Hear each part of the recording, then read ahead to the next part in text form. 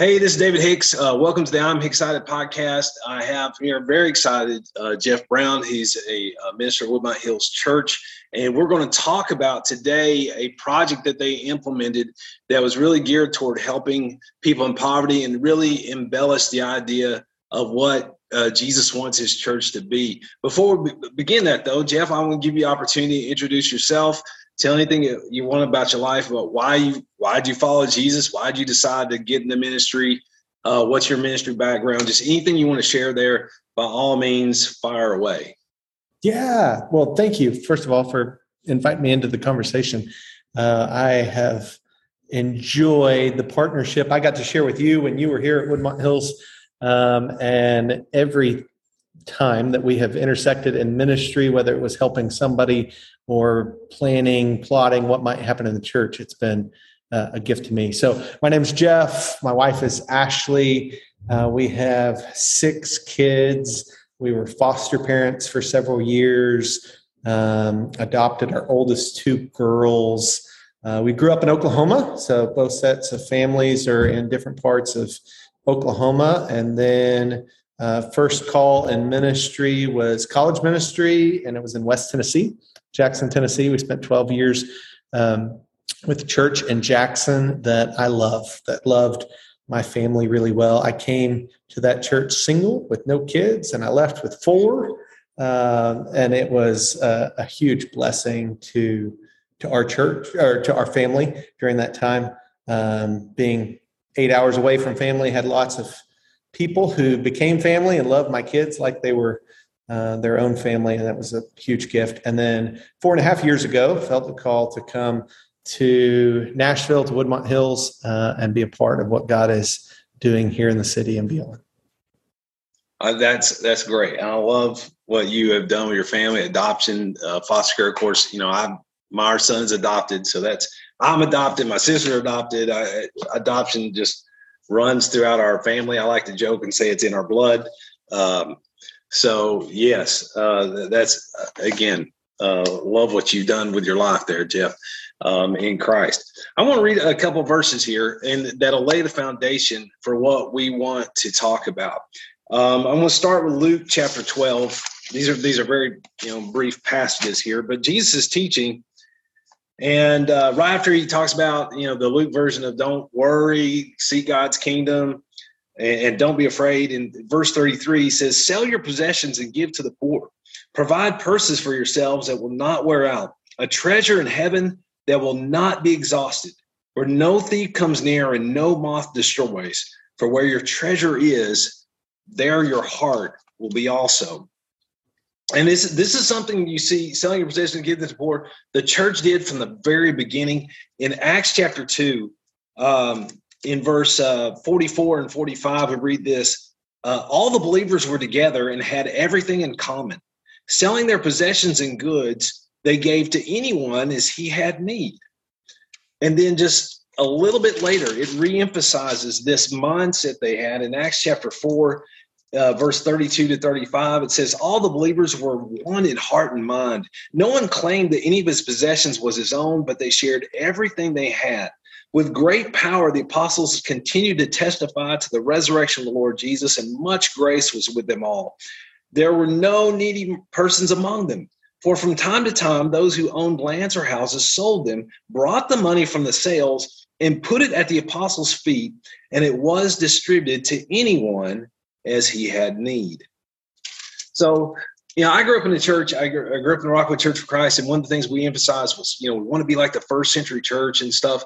But something that's bothered me for a long time is that this aspect of church life, we never put a heavy emphasis on it. Like we hardly ever talked about it. It's like the verses didn't exist. Just generally speaking, anywhere I've been, we've hardly ever touched these verses and touched this teaching. And so, Jeff, in your prior to Project 245 that we want to get into, what has been your experience in seeing this in churches and Christianity as a whole?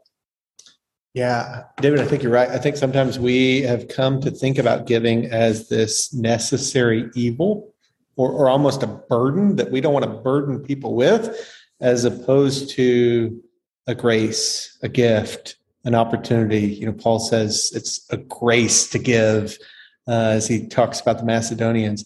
I felt that for one of the first times in college. I grew up in a church in Oklahoma that loved me, taught me to love Jesus, and was really good to me. And in college, when I had an opportunity to go on a couple short-term missions, I needed to raise some money to do it.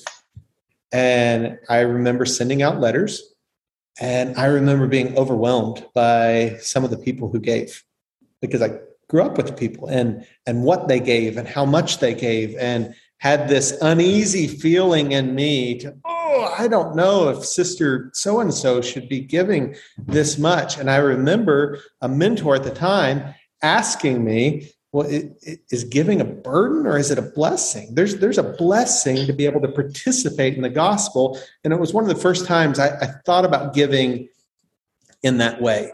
But it is absolutely the way Paul will talk about giving. I think sometimes in church, we apologize for giving, right? When you introduce the offering, sometimes, visitors, make sure no one is expected to give. We just want your presence. And some of that language around giving betrays this belief that giving is somehow a burden, which, if you've experienced the ability to give and to be generous as God is generous, I think you don't need any convincing. We had a shepherd who passed away actually during COVID. And one of the things I remember Ty Osmond saying is, I've never met a formerly generous person. Wow.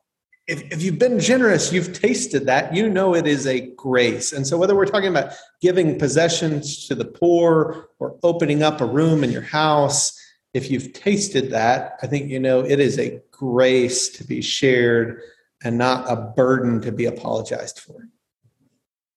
It is, it calls to mind a couple of things, Jesus, it being mentioned in Acts, how Jesus taught it's more blessed to give than to receive.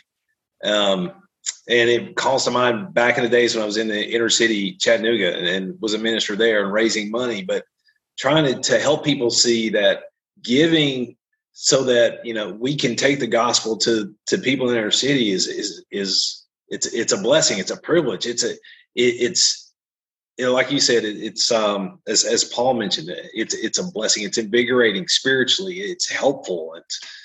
It definitely is a blessing. I love that thought.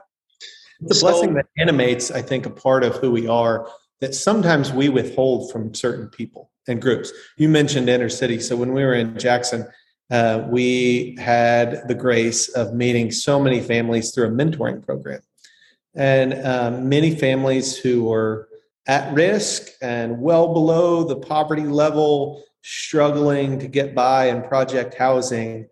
And we often thought about giving to those families, but we often robbed many of these image bearers of that ability to give themselves. And I remember simple things like we had a parent meeting, and one time we decided, hey, rather than catering this meal, what if we just shared it potluck and allowed people to share some of the gifts? And maybe I don't have a ton of money to make, but I can make a mean plate of spaghetti casserole. And I remember friends coming to life when we said, hey, could you give? Could you provide something here? There's something dignifying in that we know in the big scheme of things, God could do it without us, but God invites us to give and be a part of it. And so I really do think of giving as a grace to share and not a burden to be apologized for. Man, they're like, I think we could have this conversation for hours. There's so many different tangents to go off in here. For example, our culture is so centered around the idea of entertaining ourselves, but entertaining ourselves is a receiving lifestyle. It's not a giving lifestyle. I'm not saying we can never spend some time in self-entertainment stuff, but if that's the center of your life, it leads to an empty life. But let's move on to Project 245. Now, this was a project centered around giving. Tell us, what was the idea behind it? What was going on? what was this Project 245 about, and how is it tied to Acts 2:45, where it says, selling their possessions and goods, they gave to anyone as he had need? Yeah. And David, you were in the room for some of this as it came together. And so I think it's important as I tell the story that I tell it well. Project 245 was not the strategic plan hatched by me or any small group of people. I really do believe it was being responsive to the movement of the Spirit.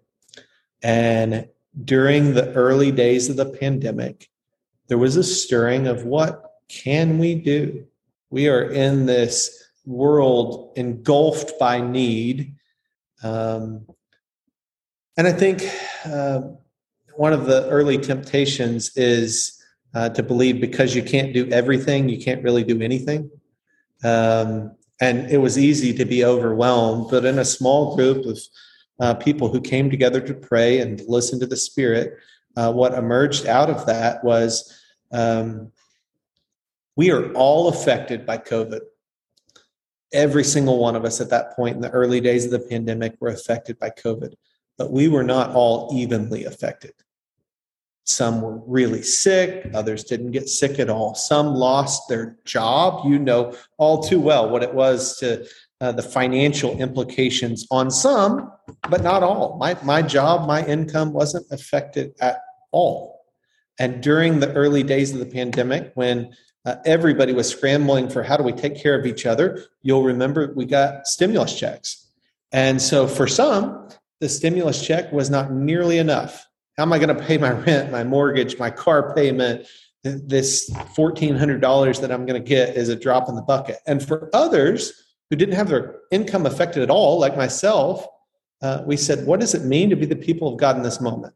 And so coming back to that early scene in Acts 2, where people shared their resources so that there was no need among them, we said, what would it look like in this moment for those who don't need to share with those who have more need, to redistribute some of those resources that were coming to people who were unaffected and get them into the hands of those who were most affected. So that was really the heart of Project 245, the simplicity of some of us have more than we need and others don't have enough right now.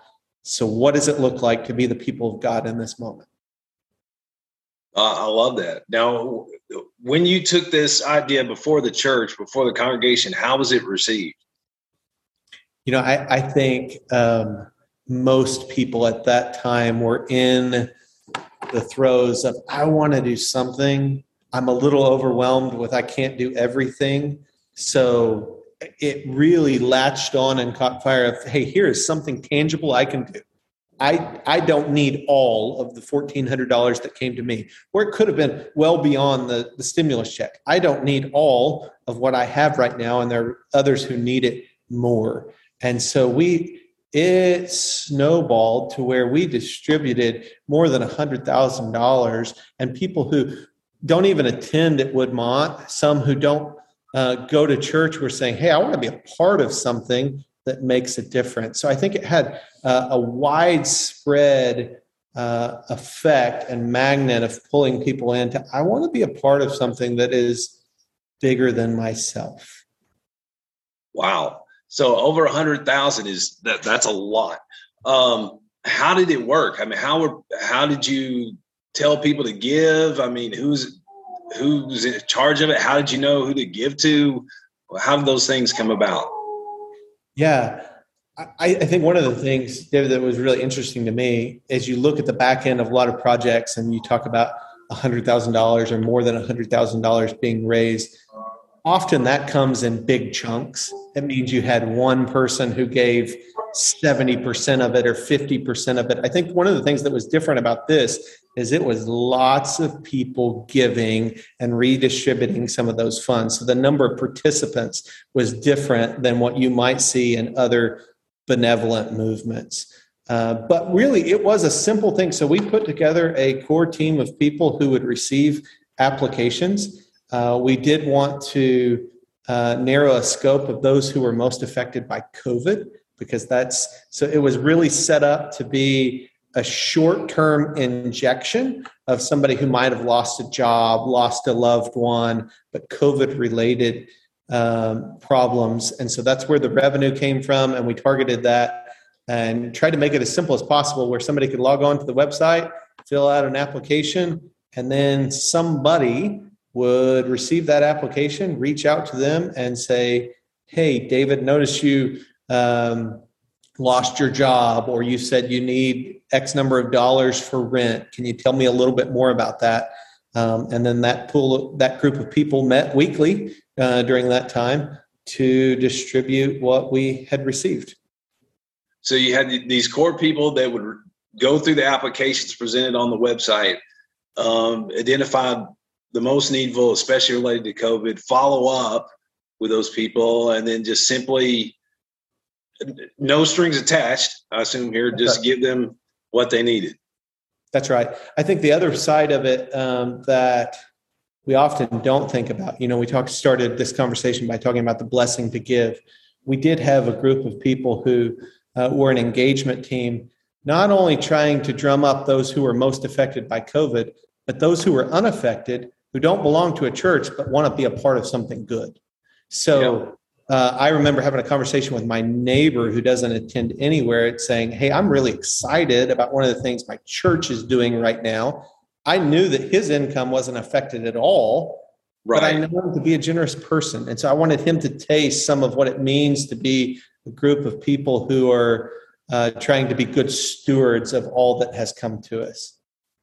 So this was a good opportunity to get other people not associated with church, not necessarily believers or anything, to participate and experience and taste the kingdom of God, really, and what it's like.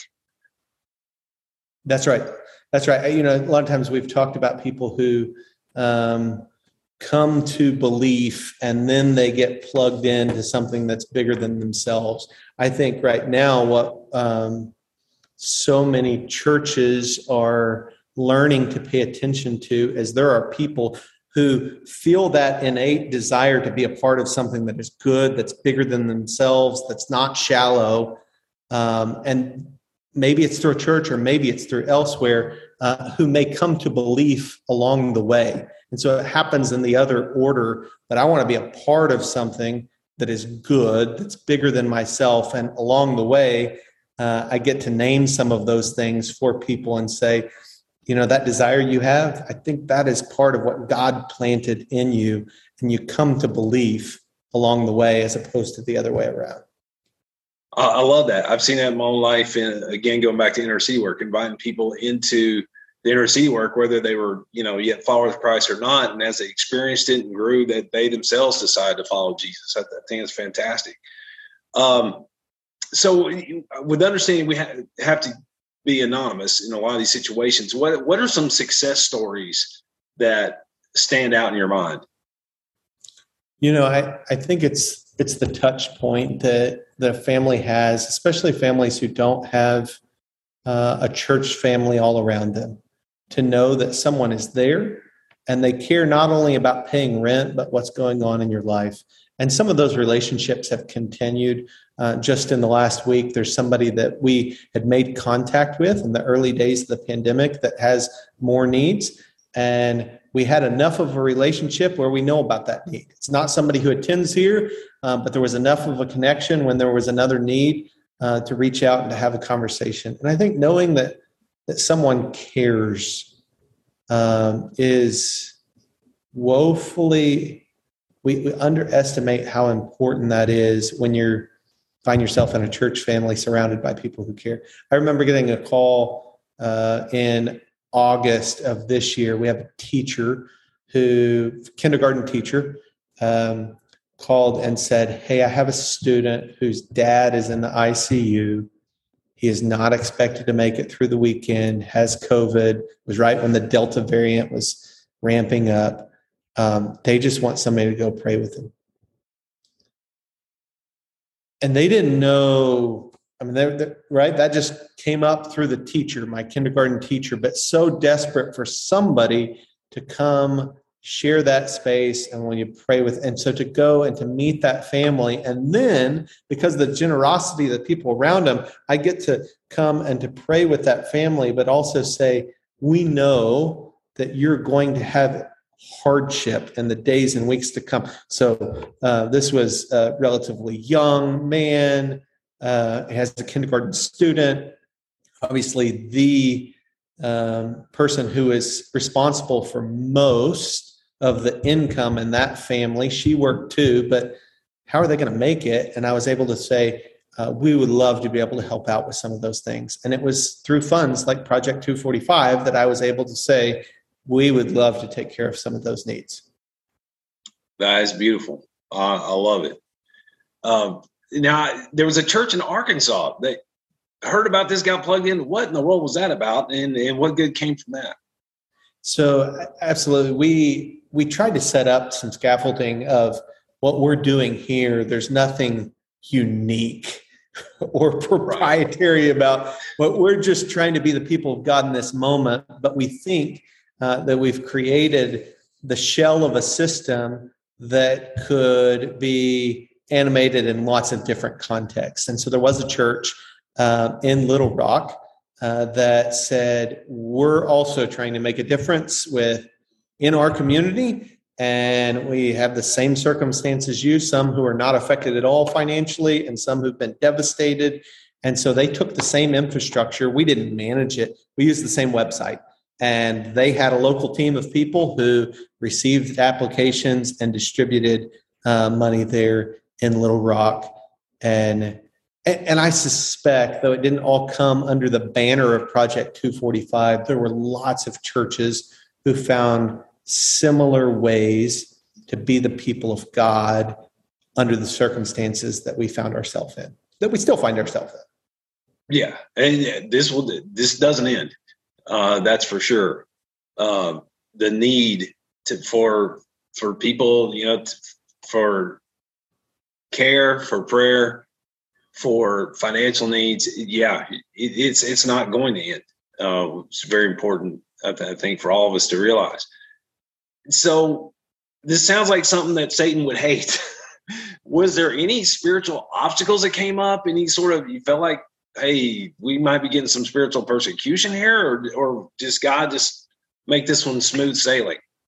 It's a good question. I think one of the things that I can name and see is that cynicism that can easily overtake us when we're overwhelmed by need. And I know I can't do everything. Right. I can't do everything in my neighborhood, much less in the city, in the country, in the world. I can't do everything, so I might as well not do anything. I think is the voice of the evil one. And I think one of the things that this pushed against was, no, we can't meet every need, but we can do something with what has been entrusted to us. I think the other temptation that is something I feel on the other side of the formal end of Project 245 is that we think of this as a one-time event, or this happened once, as opposed to a part of who we are. It's our DNA. This is what we do all the time as we pay attention to the needs around us and all that God has entrusted us with. Was this a program that happened once during COVID, or is this a part of who we are? I hope it's the latter, but I think there is a temptation to say, okay, we did that. We checked that box. You remember the early days in the pandemic where we gave away a bunch of money, pat on the back to us, mission accomplished.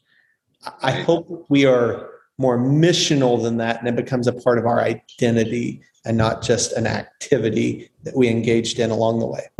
So you kind of brought me to the last question I want to present to you is where does the church go from here? You brought Project 245 to a close. How do we maintain that giving spirit? How do we get that mindset they had that what I have is not mine? It's just, I'm responsible for it, but it's really, it belongs to all of us. If you need it, let me share it. I hope, and I believe that when people taste that grace of giving, And not just in a, like I sent a check and I don't know where it went or who it helped, but I get to be a part of the whole giving act that they don't need much convincing. It comes back to that statement that Ty was so fond of. I've never met a formerly generous person. So I think as much as we can create opportunities for people to taste that grace of giving and generosity, those people don't need convincing anymore. And how do we create more spaces where we come face to face with other image bearers of God who have real need? I think one of the biggest barriers to that is we live in isolated worlds and among people who are mostly like us. And so if you worked in the restaurant industry, you knew how devastating that was to everybody around you. But if you had a job in another industry that was not affected, there's a good chance you could be insulated from it. And so I think creating common tables where we come face to face, I say that because I believe the Spirit of God in us takes over. When we can come face to face and I am aware of the needs in my community, the needs of my sisters and brothers who are struggling to pay rent or put food on the table, or 1,000 other things. When I know those needs, when I feel those needs, I think the Spirit of God takes over in us. And I might not know exactly what to do. It may take some coaching along the way to figure out how to help, but I know I have to do something along the way.